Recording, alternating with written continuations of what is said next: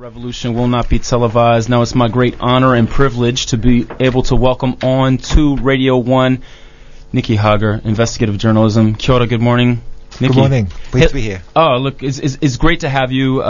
We've talked about many of the stories that you've been involved with throughout the years on this station, on this program, and you're down for this fantastic conference organized by the Department of Media, Film, and Communication, Surveillance, oh my God, copyright and privacy. You know, I had this all down. Anyway, it's all good. Look, what have you made of the conference thus far? Me? Well, I was speaking yesterday, which means that my mind was on preparing things. But actually, the best thing about a conference, in my opinion, is not the shuffling in and out of sessions where people deliver their papers. It's meeting the people, and it's always good to see that there's a community of people who care about issues like privacy, and run into them and hear what they're saying and realise they know much more than I do about lots of things, and they care about it deeply. So I've liked that. And unfortunately, in New Zealand, we might not always get the opportunity to, in public fora, discuss about these critical issues. Yeah, of course not. If you don't make opportunities to talk about things, days slide by, years slide by. Yeah. At the drinks last night, there was a great scene of you, Vikram Kumar, Thomas Beagle, and Claire Curran all having a discussion. And I just felt a bit awkward, sort of surreptitiously taking a picture, so I didn't do that. But it was described as the Rebel Alliance by some people. Anyway, Nicky, let's go back. Obviously, this is an issue that you've been tracking for some 20 years more as a journalist. And also, kind of informed by your role in various activist movements in New Zealand. Take us back to the early days where you broke the story around Echelon, and what you found then, and what's the layer that's been added to this in the Edward Snowden NSA leaks. Yeah. Now, today, when Edward Snowden revelations are coming out every day or every week, new interesting ones, it can seem like intelligence is, it's talked about, and everyone, there's information around. But when I started working on this, it was in the usual state that intelligence things are, which is a great long silence, where there's no information coming out, that no one knows anything, and so there's no debate or discussion going on, because there's nothing to bite on. There's no one knows anything. And at that stage, it was the early days of people even knowing that there was something called the GCSB in New Zealand, believe it or not. And I made it one of my research topics to try to figure out what the GCSB was about. And the way it works with research is that if you come up to the brick wall and you can't find the crack in it, well, then probably something else will get priority. But with this project, I started digging around, and I found the key to crack part of how the GCSB fitted together. What I found was that they had hidden their staff inside the Ministry of Defence lists in Wellington. So they were a super secret agency which for years no one had even known existed. So they'd been putting listing their staff and their staff's positions and all the rest of it inside the staff lists of another agency. And when I realised this, I won't tell the long story of how it occurred to me, I managed to get a copy of the Defence Wellington phone directory, internal phone directory, and the Defence Wellington defence list, and subtract one from the other. And it doesn't sound all that likely, but I had pretty much a full list of all the staff and all their positions and places in the organisational diagram for our most secret intelligence agency. And that kind of research breakthrough is what leads someone like me on, because eventually I was interviewing lots of those different people. New Zealand being a small country, I had friends who lived next door to them or knew them, or there were connections which would lead me to think that this one was an open-minded person, whereas that one wouldn't talk to me. And so once, research proceeds by small successes, and that's why I gradually got my way into it, and was able to uncover not just New Zealand's role in these things, but by talking to so many of these inside staff in New Zealand, how a lot of the international network worked. Yeah. Well, look, and I know Abe wants to jump in here, but how would you describe, it seems that you have been able to, like you say, to kind of, network, someone who knows someone, and these are approachable people, and they don't seem to have the same kind of siege mentality that perhaps the U.S. defense establishment has, where all that stuff about, imminent threats of terrorism and Al-Qaeda, as far as I can tell, I mean, the people inside really believe that stuff. And these are also the people that have been quoted in BuzzFeed as saying that they would like to kill Edward Snowden and all the rest of it. Is there a different mentality in the New Zealand security defense apparatus, or is it similar in the sense of, I mean, John Key does come out and say, well, we need this legislation to protect us from terrorism. Do they believe that in our security agencies? I think one of the guiding principles of investigative journalism and research is that if you make assumptions like that everyone in the military thinks a certain way, you restrict yourself. The people in the military in New Zealand, the people in intelligence agencies in New Zealand, went to the same schools as us. They're imbued with the same values, really. They see the same news, they have the same doubts, and some of them will have been selected because they're kind of more rigid, militaristic types of people, and other ones, were doing computer science or something, which instantly means that they're vaguely anti-authoritarian or different, or they've done a language degree, which means that they're not exactly, the military mold necessarily. And so even inside something like an intelligence agency, and it would be the same in the United States, right, there's much more variety than you think, and it looks like, why would any of them ever speak to a journalist? Why would they let their secrets out? But they're people, and if someone does the work, and if you get lucky, and you meet the right people, and you're trustworthy enough for them to work with you, that's how we find out about these things. And like you said, I mean, I think a lot of it has to do with that very small town nature of New Zealand as an entire country, that only 2 degrees of separation as opposed to 6. So, maybe if intrepid young researchers such as yourself happen to live in Fort Meade, Virginia, then they might meet these kind of people or know people who knew them. But that whole population is in our country of New Zealand. So you living in Wellington did put you in very close proximity to these people. And the thing that I really found interesting about your talk yesterday, I mean, I know a little bit about the history of secret power, but you showed some photos that you had taken through the window of the GCSB station in Waihopai, I believe.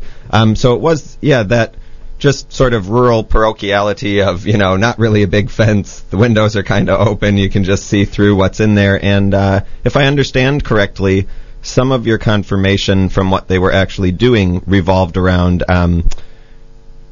figuring out the position of the satellites, seeing the sun shine through those Waihopai domes. Is that correct? That's not a very precise way of seeing it, but yes, my view of research is that you have to be innovative, and there's no point of being scared. We live in a very free country, and so fieldwork, meeting people, digging into archives, that's the joy of research, is that it's not a ponderous thing. It's actually finding clues and having ideas and detective work, investigative work. Yeah, that's fun. It sounds fun.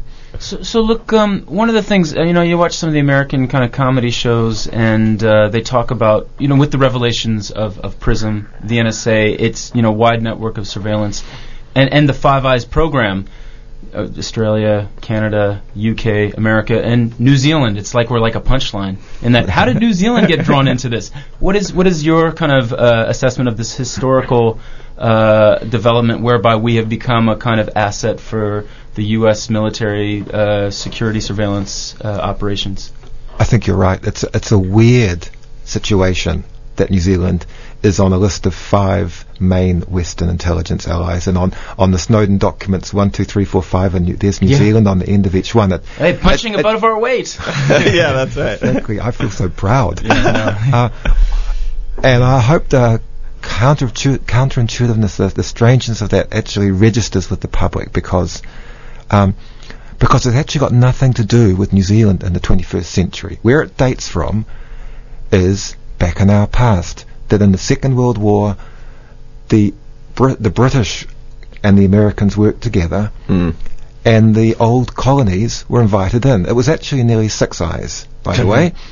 Who was the 6th? The 6th was going to be South Africa, another place where they had that whole apartheid problem.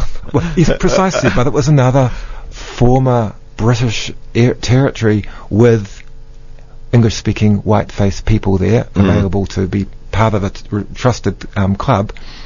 But for reasons of the Second World War and then the beginning of the Cold War, Britain brought in these 3 other allies with it, which was Canada, Australia, and New Zealand, basically because of they were trusted white English-speaking governments, Right. and they gave more of a geographical spread around the world. That Canada could look over the Arctic into the Soviet Union, Australia and New Zealand were down here covering the other side of the world, and so we were not equal partners. We were little dots on the end of a huge intelligence system, but they allowed us in it. And 60 or 70 years after the events which started it, the reasons for that don't really exist anymore. But because these things are so secret, they're the slowest ones to change. It's sort of like you've got one place on the lawn where the frost hasn't gone because it was covered from the sun and everything. It's no one in New Zealand until my writing knew how integrated we were. Maybe lots of people didn't even believe it then or didn't realise it. But if there's total unawareness, it allows things to go on which are not really tied into the culture and current life of your own country. And that's what I think these things are. If you said to people today, should we be part of an alliance with the British and the Americans where we spy on all the countries around us, on their governments and leaders and things, and give that information to the Americans and the British to do what they want, and that will be the heart of our security intelligence activities, people would scratch their heads and think, what are you talking about? That could be a referendum. It may not come to that point if I mean, that's the thing that you spoke about yesterday in your talk, is that there is a huge I mean, the prevailing ruling class, or those within the government, believe that the costs of stepping out, and in a sense, I mean, we paid a certain amount of cost in resisting nuclear ships from the U.S., but this might be the implications of that might be far greater if we were to step outside of this program. I mean, are we needed? I mean, can Australia not suck up the information in the Pacific that we are doing? I mean, if we disappeared from that alliance, they wouldn't even notice. Right. It would be called the Four Eyes Alliance. But they would exact a price for kind of challenging perhaps this program and that kind of hegemonic order, perhaps. Oh, definitely. The difficulty for New Zealanders is that we don't. This is what I was saying yesterday in my talk. It would seem like an independent country can decide we want to have we want to promote greater security on the internet. This is important for business, for our citizens, for our regional relationships. We're actually increasing an Asian country. We want to readjust how we do things. Actually, New Zealand can't do any of that. Yeah. This is the tricky thing. We're this very smallest ally in a very assertive and powerful alliance. You've got almost no decision-making power there. And what I was saying is that it's either in or out. And that's why they try to keep these things secret, because this gets less and less in sync with the direction and the beliefs and the culture of New Zealand. But there aren't in-between options. You're kind of in or out. Mm-hmm. And we either do something which is less and less part of who we are, or we have to get out, and it will be rocky and tricky, and there'll be resistance from within the New Zealand bureaucracy, and there'll be threats from the American side.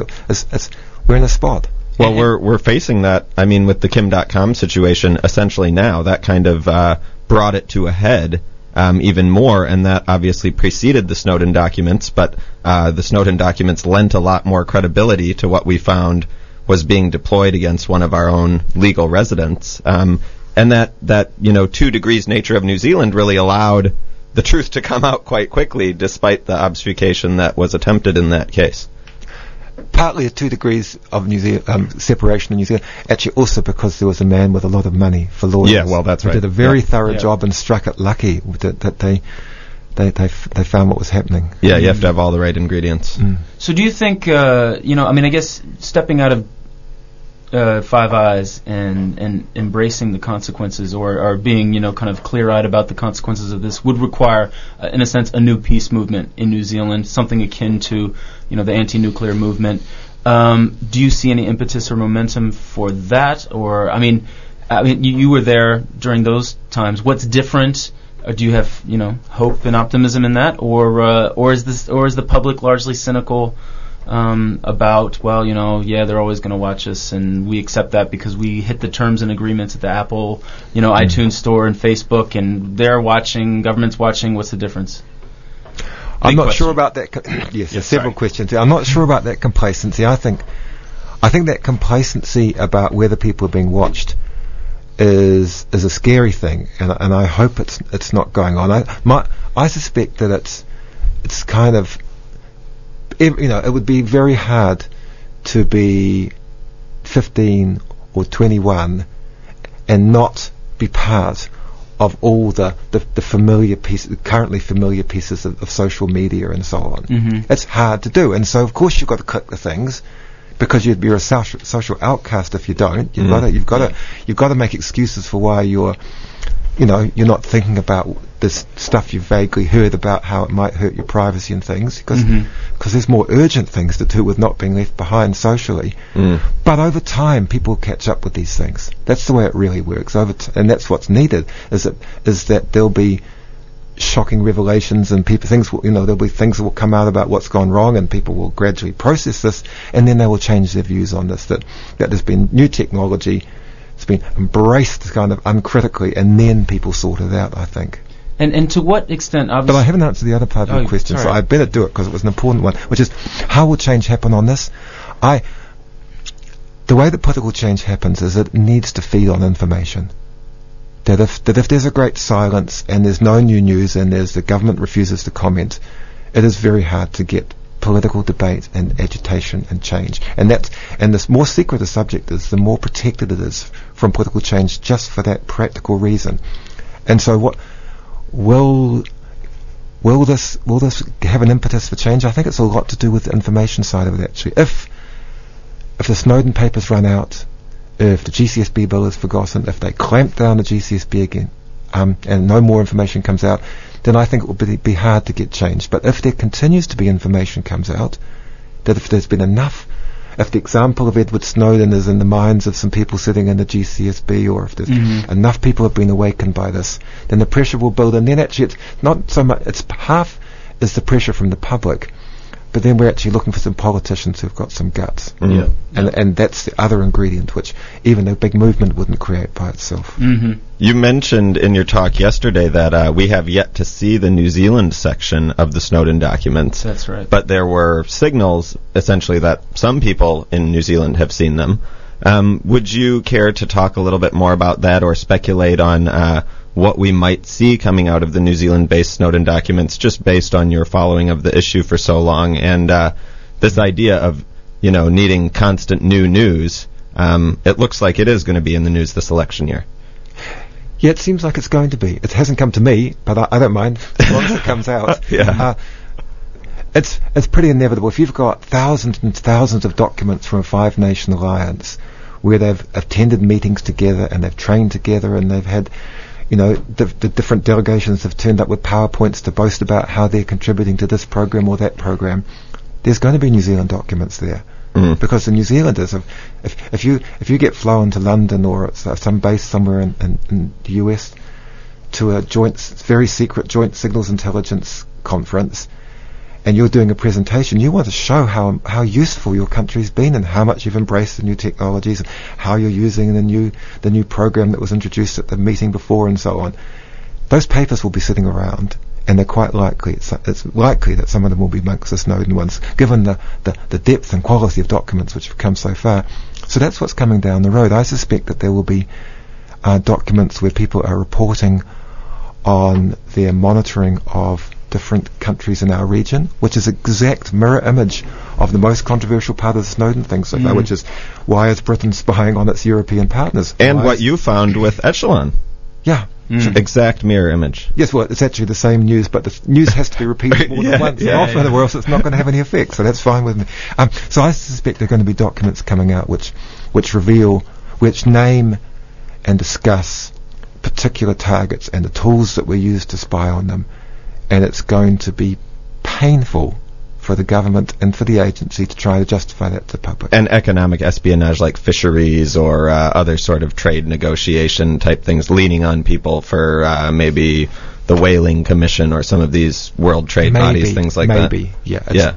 I mean, I don't know what's there, but that's the kind of thing that will be there. Yeah. So you've written a lot about state spying and its connection to military intelligence and all the rest of it. But you've also written about the spying on activists, the way various whether it's state energy companies or whoever go out and spy and see various activists exercising their democratic rights as enemy subversives, more or less, or how much is and obviously this question of the state and an idea of kind of a 1984 Big Brother is a problem, but how much when we look at the proposed American reforms, which talks about outsourcing metadata to private companies, how much are we looking at a kind of corporatist surveillance, or how much is national interest conflated with these questions of economic interests and doing favors for the companies that are really important to your national economy? I wonder if there's some crossover there. In a little country like this, where you're the smallest ally, our GCSB will not be playing many games with informal relationships with businesses or things. I think they're too small and insecure to do that. However, you raise the issue of surveillance of political people, and there's two things I'd like to say about this, which I have to keep saying, because I think the thing I least like about one of my research areas being intelligence is that I'm encouraging people to fear the security services. So I've got two things to say. The first one is that most political people in New Zealand are not being spied on. We live in one of the most free countries in the world. I work with people around the world who do my work in countries where the journalist can be shot, the political people, the campaigners can be rounded up. It's not like that in New Zealand, and anybody who's a journalist or a political person trying to play a public role in New Zealand who feels scared needs to read more about other countries and get over it. Because we live in an astonishingly free place, and if we put a sense of limitation and fear on ourselves and we're too scared to use our phones and we wonder whether we should be involved in politics because it might hurt our career or something, well then God help all the people in other countries who actually do manage to do politics and to change their countries and do the right thing. And so I don't want to be part of keep your head down because there's surveillance everywhere, because I just don't believe that. We live in an incredibly free country. However, the reason I do that work is that I think that the protection of political speech is a really vital thing. That, for example, the clumsy police and private investigation, infiltration of little environment groups and things, that breaks the groups. Those groups are built on trust. They're not funded by corporations and will roll on with their PR staffs anyway. You can hurt those if you fracture them with realizing they've got spies inside them or they can't trust each other. Maybe that was the goal. No, I think it was clumsy and unthinking, actually. I don't think they understood what they were playing with. And so my view is that there should be, unless you've got a long history of political violence, and we have no history of political violence, there is no justification for any surveillance of political people. And just like intelligence services more or less have a rule that they do not step into Parliament and spy on MPs, actually, a sensible democratic free society should have no surveillance of political people. And if there's ever a serious crime, fine, come and investigate it. There might be one 20 years from now, but in the meantime you don't do that to your political sphere. I feel really strongly about this. And in the time that you've been conducting all this work on these sensitive issues in New Zealand and going to other countries, have you ever obviously from what you just said, you're not the paranoid type. Have you ever felt like you've noticed any sort of surveillance on you or any sort of dirty tricks to undermine some of the stuff that you've published or plan to publish? The main thing that happens to me is everyone sees it. I get slagged off. In the opinion pages. I get. What do you do in the public relations? What the public relations people advise when bad news comes out about someone? You duck. You deny everything. You attack the messenger. I've seen a master's student in the political studies department at Otago, or maybe it was an honor student, write a paper about Don Brash's leadership exit, and this person was asked by Brian Roper, who's a friend of the show, what about the Hollow Men? Oh no, that has nothing to do with it. Nikki Hager, lefty conspiracy theorist. Sorry. So you talk about what? Yeah, I mean, our proudest New Zealand Seymour Hersh. Slagged off in that way, and it's interesting to see the journalism fraternity at times turn on your work. I'll tell you a comforting story for me, which is that Seymour Hersh, who I do think very highly of, the American investigative journalist, was in New Zealand a few months ago. Oh, really? he was talking in Wanaka and at said a he liked book club or and I was book speaking fair. at the same thing, and we spent an evening together. And he gets treated exactly the same by the US media and other people. It's actually, it is part of social control. It is that none of us like to be belittled and things, and if people see that happening, they're less likely to do that. And you just have to you just have to get over it. But you're rock stars in Wanaka. Abe, why didn't you get Cy Hirsch booked for this show, Abe? You were I saw it after the fact on Twitter. Oh, man. We're going to have to have paid words guy. about this. All right, no, look, sorry. I've got a couple questions we could wrap up. You've talked about the desperate need for whistleblowers inside the system to come out to, it's a huge risk. It's a tremendous risk, but, there's people, there's journalists, there's activists ready to support them in their endeavors. Edward Snowden has paid a big personal cost to do what he has done, and it's easy to see how a whistleblower feels it's them against the world. There's so much risk. But I wonder, Edward Snowden elicited some support from, kind of crazy right-wing Republican libertarian types. I wonder if he had stayed in the U.S. And perhaps he could have been a better rallying point for a more substantive movement in the U.S. than going to Putin's Russia and being kind of trotted out there for the political purposes of the Russian government at times. And I wonder what your thoughts are about that. We all acknowledge Edward Snowden's tremendous contribution to the projects that we're involved with, but what do you make of that question? Let me say first, I don't think that Edward Snowden will feel that he's paid a huge personal cost. I think that he will go to bed at night feeling very comfortable and proud of himself. Is my personal belief. And the whistleblower, not 100% of the time, but the people I've known who have been sources on very important stories of all sorts, not just surveillance, all the other areas that I work on,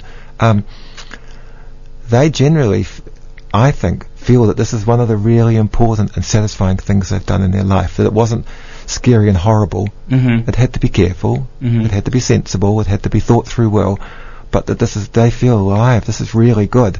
On the specifics of Edward Snowden, I don't think he had particularly carefully or clearly planned out where he was going to land. No. But if he had stayed in the US, he would have been, it would have been really nasty. He'd be in solitary. He would be in solitary confinement, and there would be people baying for his blood. He'd be assaulted in prison, and he'd just die, and we'd be like, well, I'm not sure he'd die, but it would be... But I mean, Daniel Ellsberg is kind of beyond... I mean, he would... No, I think... perhaps the political clamor from both sides, because now, if you say that you support Snowden, you support Putin's Russia, or you can be very easily slandered. Well, actually, I don't think most people are doing that, and he won't be in Russia for much longer. I mean, it was an accident that he went there. That wasn't his plan. You think they'll work some deal out? I think he'll be living in Europe soon, probably. Okay. Or possibly he'll go back to the States, although I kind of hope not, because it would be shutting him down if he did. I love how Obama says, it's really important that we had this debate, but we still have to get Snowden. But the thing is, if he does go to China and talk to Chinese media about, they spied on you here, here, and here, and he goes to Russia and he says, this is what I know,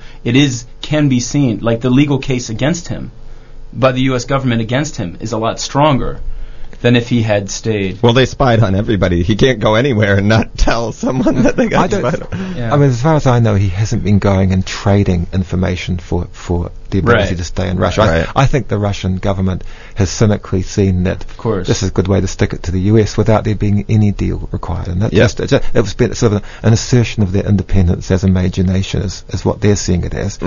So it wasn't the ideal landing point, but what was, if he'd come to New Zealand, we would have handed him over. Yeah, exactly. Yeah, for sure. Look, and lastly, the question I want to get, I don't know if Abe's got anything else, but Glenn Greenwald has been the journalist, in a sense, running, or, the main kind of go-to for this story. He has the documents.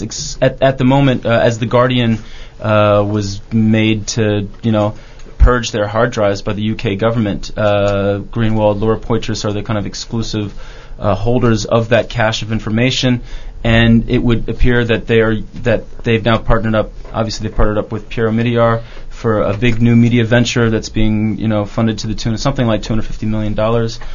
Do you think they are, in a sense? I mean, Glenn Greenwald is a lawyer and a blogger, come journalist. As a journalist, do you think they're handling this story well? And is there an ethical concern about the way in which this is perhaps being used to, in a sense, launch a a new media venture. It's not in the WikiLeaks mold of a kind of public trust, for global citizens to disseminate. It is, we're going to assume it's going to be a private media company. Is that a concern for you at all? My impression of Glenn Greenwald was that he had established himself as a really fine journalist and public figure. Before this stuff came to him, before the Snowden materials came to him, he was already releasing the Snowden materials in a very effective and kind of committed way before any of that media proposal came up. So I think the suggestion that he was kind of trading on the stuff to advance himself would be completely wrong. And the thing which I love about the way they're doing it, and I don't know, I assume they know exactly what they're doing with this, is that if the Snowden materials had been released over a few days or a week or even just a month, it would have been survived. It would have been a great big splash, and then it would have stopped and it would have been old news. But the trickling is absolutely perfect. I love it because it's meaning that there's time for people to absorb each individual piece of news, and it's not just a great big splash that gets summarized in a few words and the rest of it gets lost to 99% of the world. It's trickling out slowly, and so I don't think they could be doing a better job. They deserve our huge credit for it. Right on. And praise, and Nikki Hager, we thank you for all the work that you've done on this and so many other issues. And of course, thank you so much for being on the program. Abe wants to squeeze in one last question. Well, it's pretty exclusive to have this long interview with you. We really appreciate it, and we really appreciate your contributions to the conference, coming down here, letting the Dunedin public drink all that in. Without giving too much away, just for our avid listeners, what subject should we be paying attention to in the future, or what are you going to be working on maybe next that we might see coming out? Give us some hints. That's a really mean question.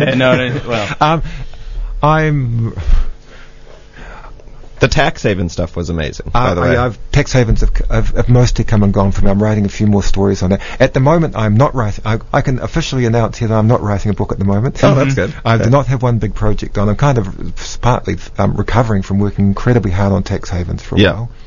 And so I have a really good set of smaller projects I'm doing, some of which I hope you'll see not too far away. Yep.